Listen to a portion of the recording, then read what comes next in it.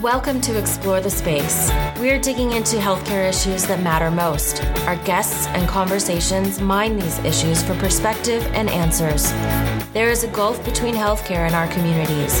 This is the place to talk about it. Now here's your host, Dr. Mark Shapiro.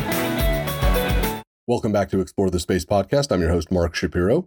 Before we get to today's episode, a thank you first to the Women in Medicine Summit for sponsoring this episode. The Women in Medicine Summit is a transformative CME conference experience unlike any other. It's an event for women in medicine, allies, and truly anyone in the healthcare space. Attend this year's summit in Chicago. It is this week, September 16th and 17th, to learn leadership skills for professional advancement and career development from incredible faculty. There's also going to be an evening of storytelling led by the Nocturnists and a special #MedGrind coffee meetup. I'm really looking forward to being there. I'm proud that Explore the Space podcast is an official sponsor of the Women in Medicine Summit for the third year in a row. Now, the conference is just a few days away. If you have not yet registered for in-person, you can, but there is a virtual option as well. You can sign up for virtual attendance, and all registrants get access to the course content for a full year. Go to www.womeninmedicinesummit.org to register for either the in-person or virtual attendance. Thank you also to the Civic Health Alliance for sponsoring this episode. The Civic Health Alliance Compact for Civic Engagement outlines how health systems can become more civically engaged in advancing the overall health and wellness of their staff and patient populations. To learn more about the Civic Health Alliance, please visit www.civichealthalliance.org. And to register to vote or find your voter registration status, please visit www.civichealthalliance.org/RX-vote-campaign. My guest in this episode of Explore the Space podcast is Dr. Marie Bismarck. Dr. Bismarck is a public health physician, a health lawyer, and a health services researcher. She's now also an advanced trainee in psychiatry and serves on the board of directors of several health sector organizations, including the Royal Women's Hospital. She has previously completed a Harkness Fellowship in Healthcare Policy at the Harvard School of Public Health. And Dr. Bismarck has published widely on the interface between clinician well-being, patient safety, and healthcare regulation. She is the lead author of the recently published book, Experiences of Health Workers in the COVID-19 Pandemic, in Their Own Words. Dr. Bismarck works and practices in Australia and New Zealand. She joins us from halfway around the world to discuss providing inpatient mental health and addiction care to people admitted with COVID, the importance of rebuilding trust with marginalized people during the pandemic, as well as writing this book about the raw experiences of healthcare workers in their own words, and the friction between an overworked healthcare workforce and the need for restorative rest. An amazing conversation with a truly extraordinary physician, advocate, and leader. It was an absolute treat to have Dr. Bismarck on, and it was just really wonderful to connect with someone and find these shared experiences, these shared observations from so far away. Before we get to the conversation, just a quick reminder, you can find me on Twitter at ETSShow, Instagram at Explore the Space Show. You can email me anytime, mark@explorethespaceshow.com. You can subscribe to Explore the Space podcast anywhere you like to download your shows. We're on all of them. A 5-star rating and a review really helps us out as well. And definitely share the show with your friends and your colleagues. You can check out the merchandise store for Explore the Space podcast, www.explorethespaceshow.com/merch. And of course, the whole archive of Explore the Space podcast and all the fun stuff that we're doing here, www.explorethespaceshow.com. With all that said, let's get right to it with Dr. Bismarck. This was an absolutely extraordinary conversation. Hope you enjoy it. Now here's Dr. Marie Bismarck. Marie, welcome to Explore the Space podcast. Thank you so much for coming on. Thanks, Mark. It's a pleasure to be here. This is fun. You're about as far away from me, or I'm both ways, as I think anyone who's been on the show before. So this is very cool. You're all the way in New Zealand. I am, and I hope your listeners are okay with my very Kiwi accent. They're going to love it.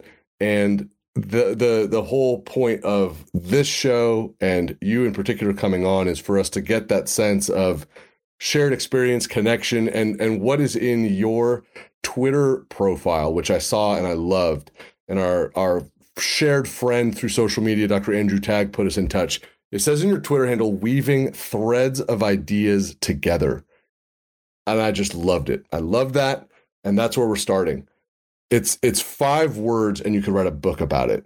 Why is that at the top of your Twitter profile? I think that's me really. I don't belong anywhere and I belong everywhere. I think I'm very happy in these kind of liminal in-between spaces.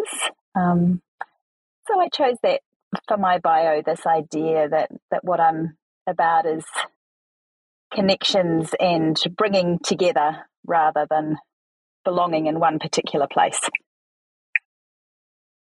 As a psychiatrist who is helping take care of and study physicians and healthcare professionals during the pandemic, does that mindset of being able to be versatile, of being able to be agile, of being able to move around quickly and bring ideas, people, entities together, is that helpful? Is it a point of friction, or is it not really germane one way or the other? I think it makes me very curious about people's experiences, and I love being able to try and understand the perspectives of our patients and the communities we serve, and at the same time hold space for how hard this has been for our healthcare workers. I really enjoy sitting with complexity and really trying to understand and hold multiple perspectives at once. When you think about the idea of complexity, we are all obviously immersed in it. What for you are the places where you say, that's the kind of complexity that I feel really comfortable in, and those are the spaces that make me feel a little bit uncertain? And then how do you sort of navigate that, acknowledging that as a psychiatrist, you might not know who is going to come in the door and what they're going to necessarily present to you, and you have to be ready to kind of take it all on board. Yeah, for sure. So just to clarify, I'm an advanced trainee in psychiatry, so I have about 8 months of my training program left to go before I'm a fully qualified psychiatrist. But to answer your question about the kind of complexity, so I do a lot of work in the emergency department, providing emergency mental health care in the emergency department. And normally when we see people in crisis, as a doctor, we're separate from the trauma that they have experienced. So when I look after someone who's been in a car accident, I'm not also a victim of the car accident myself. But when we're caring for people who are distressed by what's happening with the pandemic, we as healthcare workers are living through that as well. So there's this really interesting situation that we're no longer at a distance or removed from the source of distress and trauma, that as healthcare workers, we're living through the pandemic alongside all of our patients. Does that make it harder or easier than for you? And I guess also for us, because as you're saying that, even though you're about as far away from me physically as you could be, that resonates just as much as it would if we were in the same hospital. Does that make it harder or easier to then do the work? So in some ways it creates this sense of empathy and a human connection with our patients, that when they talk about how difficult it is to be separated from family interstate or overseas, or the grief that they have for really crucial life milestones that they've missed out on because of the pandemic. So perhaps not being able to be there for the birth of a new baby or to attend someone's funeral, those then become shared experiences, because almost all of us have had those experiences of being separated from loved ones or missing out on really important life milestones. But at the same time, providing mental health care, it's really important that we're able to centre our patients' experience rather than our own. And so in some ways, it becomes a little bit more challenging to hold that therapeutic space for them and to remember that this is about their experience, not our own. How much has it sort of redefined your training, and how much have your, the attendings, the faculty that you work with, the conferences that you go to, the way you and your colleagues talk about your work, talk about your careers, how much has the paradigm and nomenclature shifted? Or do you think that what you're describing now would have still been sort of some of the defining characteristics of the first phase of your career? That's a great question. So I trained as a public health physician before I began my training in psychiatry. As I said, I love weaving threads of ideas together. And what has really happened in the pandemic is that many inequities have become very, very visible. So in that sense, I've really been working at the intersection of my public health training and my psychiatry training. For much of the pandemic, I was working on the COVID wards, providing mental health and addiction care to people who had been admitted to the wards with COVID. And you just could not ignore the intersectionality of inequalities that are driving this pandemic. So one of my colleagues said that this is not a pandemic of infection, it's a pandemic of inequality. And we really, really saw that I would receive a call about somebody on the COVID ward who had an acute mental illness, whether they had a psychosis or were having a manic episode or were acutely intoxicated. And so often you would see that they were perhaps homeless, that they may have physical disabilities. Many of the people we saw were migrants to Australia. They had their mental illness laid over the top of that, and then this infectious disease. And so you really couldn't separate the clinical care you were providing from individuals from the fact that at a population level, COVID has really disproportionately affected the most vulnerable communities.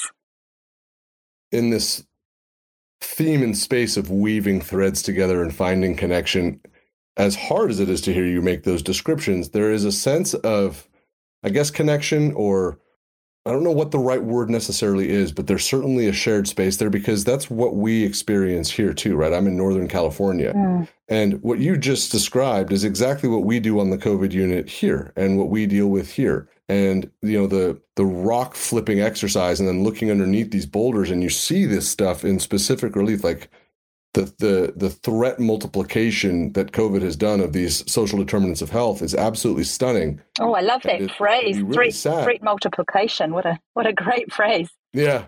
And actually, I learned it from the space of studying climate change. And as I learn more and more about climate change, it's this the term of climate change is a threat multiplier. But so is COVID, right? The things that are already there, it just makes them 10x worse, 20x worse, infinitely worse, both for those trying to manage to them and obviously, worst of all, those who are experiencing them.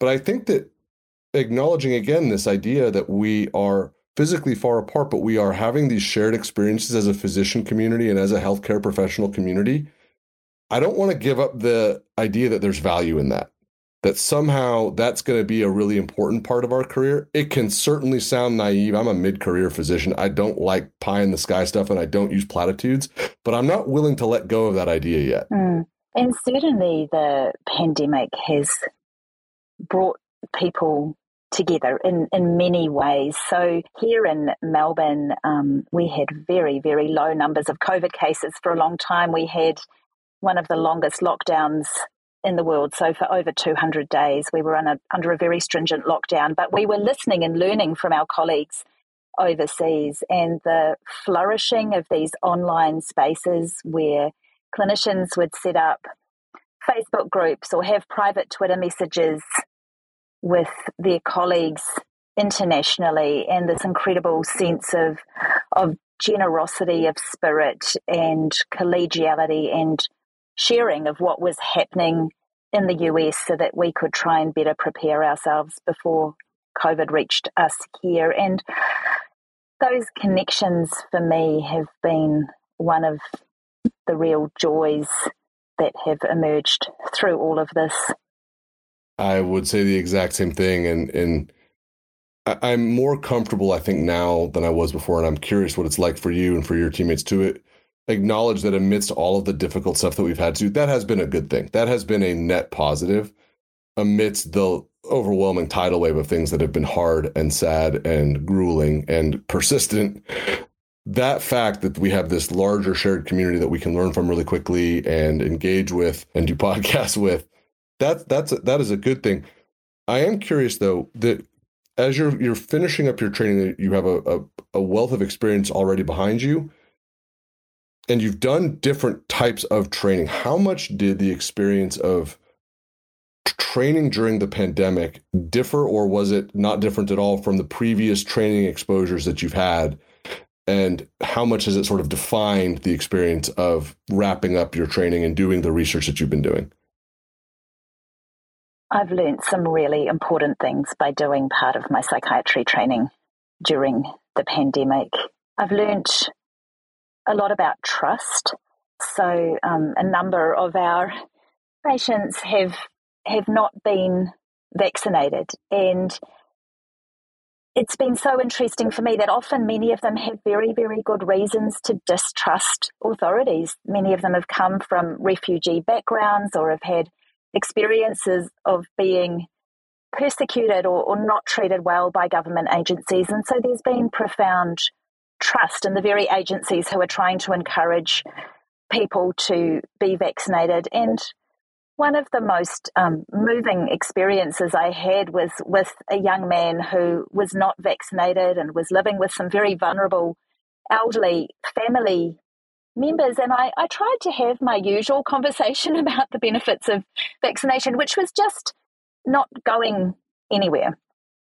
And so I just sat with him and we talked about his grandmother's recipes that she had brought from their home country and how much it meant to him when his grandmother cooked her favourite food. And we talked about his hopes and his dreams and what had been lost to him through mental illness and substance use. And I just sat at his bedside, and we didn't talk about infections and we didn't talk about vaccinations. And at the end of that hour, he said to me, "So, doctor, do you think this vaccination's a good idea for me?" And I said, "I do." And he said, "I'll have it because I think you care about me." And that will stay with me for the rest of my time as a clinician, about how much of the care that we provide is about those relationships of trust and not the scientific information that we're communicating. One of the defining characteristics of that story, though, is having the time and the ability to be there. And I think that there are oftentimes presuppositions between patients and their provider that time doesn't exist, or that for whatever reason, and they're valid. I mean, I experience that when I'm rounding. Their time pressures are pulling you in all different directions. Having that focus to say, I'm gonna kind of lock in and reshuffle the day or whatever I need to sit and talk about. Is that a taught skill? Yeah. Right. But acknowledging that that's valuable, and it ended with getting a really important outcome for this person and for the community that they live in.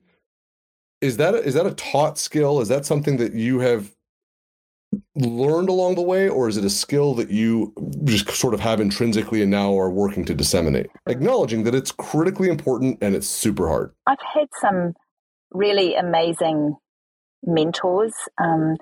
So when I was doing my addiction psychiatry work, the consultant psychiatrist, the consultant physician I worked with, he said to me that he didn't treat addiction, that he treated childhood trauma.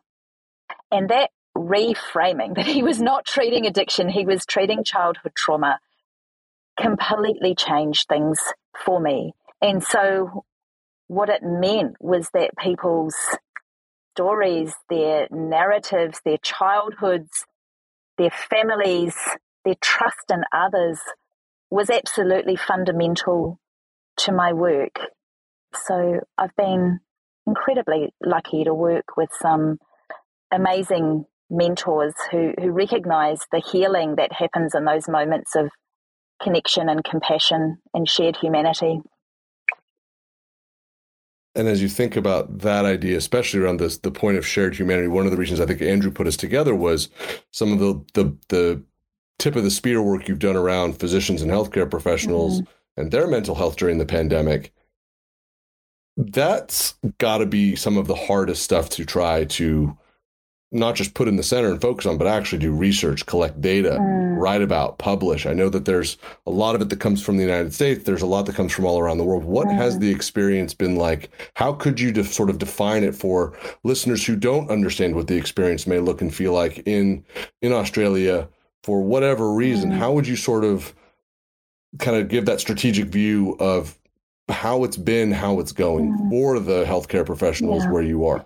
Thanks, Mark. So I was a researcher on the Frontline Healthcare Workers study in Australia, which was a survey that we did during the second wave of the pandemic. And normally doctors and nurses are terrible at filling out surveys because they're really busy, but we received nearly 10,000 responses to this survey.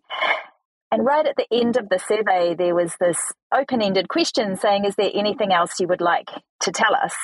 And again, it's not a box that people normally fill out, but we ended up receiving nearly 250,000 words of free text responses from healthcare workers. So clearly there was an awful lot that they did want to tell us.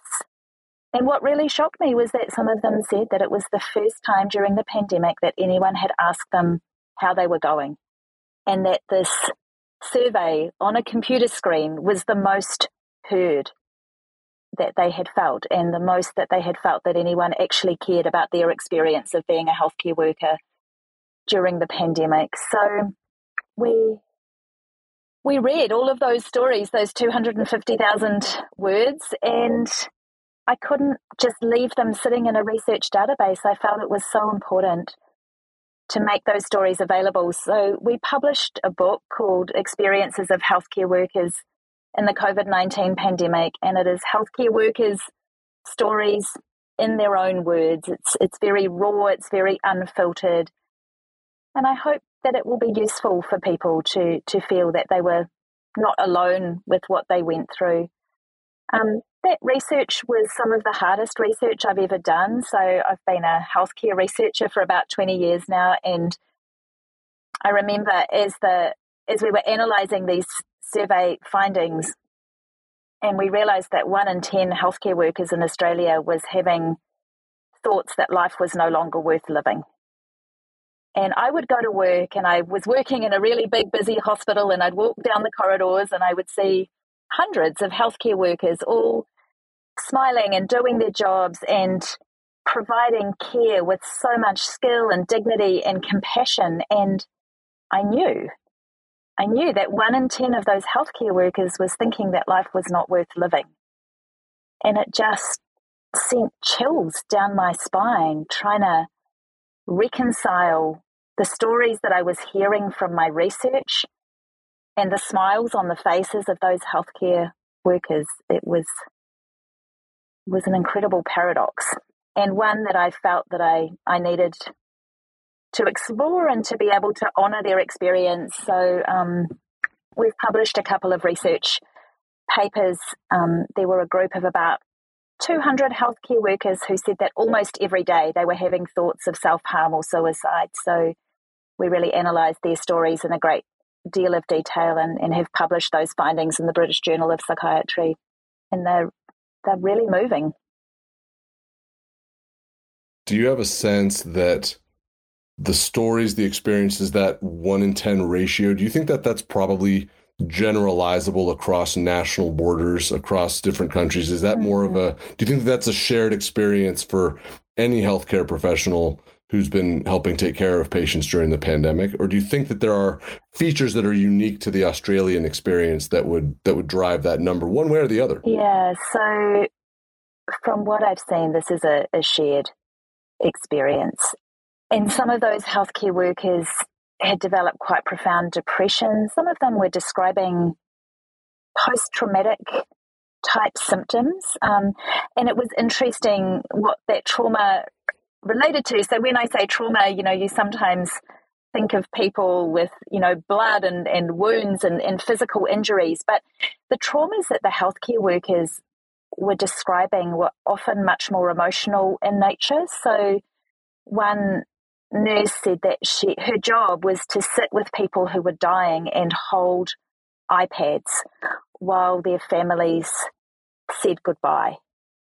And she said that it would haunt her for the rest of her life to have heard families calling out and weeping for a loved one through an iPad while she held this iPad at the bedside of someone who was dying.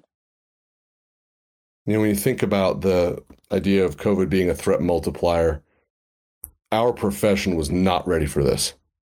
In terms of having infrastructure, in terms of having processes, in terms of having vulnerability and investment in dealing with this sort of psychological stressors on the workforce day after day after day, we were not ready. I think that's right. We're still not. You know what? Because it's not over. That's right. But what I find interesting is that so many healthcare workers said to us that these are not new problems, that these are widening of pre-existing cracks. And that threat multiplication, right? Absolutely. And that so much of what was causing this distress were pre-existing problems, like the fact that we grossly undervalue our aged care workforce. That is not a new problem. And aged care workers and nurses have been trying to tell us that for decades. But the pandemic has really widened that pre-existing crack. The fact that marginalised and disadvantaged communities are at increased risk of communicable diseases, that is not a new problem, but it was not a mystery, not a surprise. Highlighted in a way that we couldn't ignore. Right. You've got a long career ahead of you. You're going to do this work hopefully for a long time. What are the things that you feel like, and what are, I guess, some of the core tenets that you're getting as you wrap up this final phase of training and get ready to move on to what's next? What do you feel like are the key levers, maybe things that are unique to where you live, but also that are sort of generalizable to the wider experience for all of us, that you think that's low-hanging fruit, right? Not things that require the multi-billion-dollar investment or, massive political upheaval. What are the things that you would like to see acted on swiftly so that in 2023, 2024, these chasms that have opened up start to narrow at least a little bit? That's a great question. I think not an easy one. I've learned a few things. That the health and well-being of our healthcare workers is so interrelated with the health and well-being of patients, that you can't have a healthcare system that provides great care unless someone is taking care of the carers. So for me, that would be one takeaway, that unless we care for the carers, we're never going to have a healthy healthcare system. I think the other thing for me is that individuals can't do this alone, that it's about communities. There was a lot of talk about self-care and resilience of healthcare workers, and what we heard over and over again is that what keeps healthcare workers well is relationships with others. I guess, we were surprised the impact that closing the tea rooms in hospitals had on healthcare worker wellbeing, that they were saying that actually the chance to sit around a table with their colleagues and, share a cake that someone has brought in to celebrate a new baby and have a cup of tea, debrief about the hard things they've seen, have the chance to laugh, that a hospital tea room is so much more than a tea room. So that sense that self-care is actually a profoundly relational activity was so important for me. And that there is nothing wrong with healthcare workers' resilience. We don't need to be teaching healthcare workers to be more resilient, that what we need is healthcare systems that allow them to do their jobs with care and compassion, and to have time in their day to sit at a patient's bedside and talk about their Egyptian grandmother's recipes for an hour to build that trust. As we look for these sort of shared experiences and connection and weaving threads together, I am gratified to learn that the shared disdain for the word and themes around resilience exists where you are too, because I've made my opinions on that pretty clear on the podcast and on social media, but it's good to know that we're all kind of viewing it the same way. What do you feel like are the things that quickly bring individuals and groups, right? You mentioned, right, that idea of how we can be together and meet up for, the tea room. We have our lounges and stuff like that. What are the quick hitters though? What are the things that for your colleagues, whether it's unique to where you are or that are easily generalizable, what are the things that you like to invite people to do and that you do when you're in the crucible of all of this that are sustaining, that feel good and right? There's a lot about recognizing healthcare workers as people who come to work with their own lives and their own stressors. As I said earlier, we're not just supporting our patients through the trauma of the pandemic, we're living through it ourselves. So I think recognizing that a lot of people have some really hard stuff going on at home and in their personal lives, and making some space for that. The ability for healthcare workers to take leave when they need it. We heard over and over again that healthcare workers knew that they were burnt out, that they knew they needed some time away, but they were worried that one of two things would happen. That if they took leave, either their patients would miss out because clinics would be cancelled and operating theatre lists would be cancelled, and they didn't want their patients to miss out, or alternatively, their colleagues would have to shoulder that burden, and that their colleagues would be carrying the additional workload, and they didn't want that to happen either. And yet we know how important it is for healthcare workers to have some time away, to be able to recover and restore their wellspring.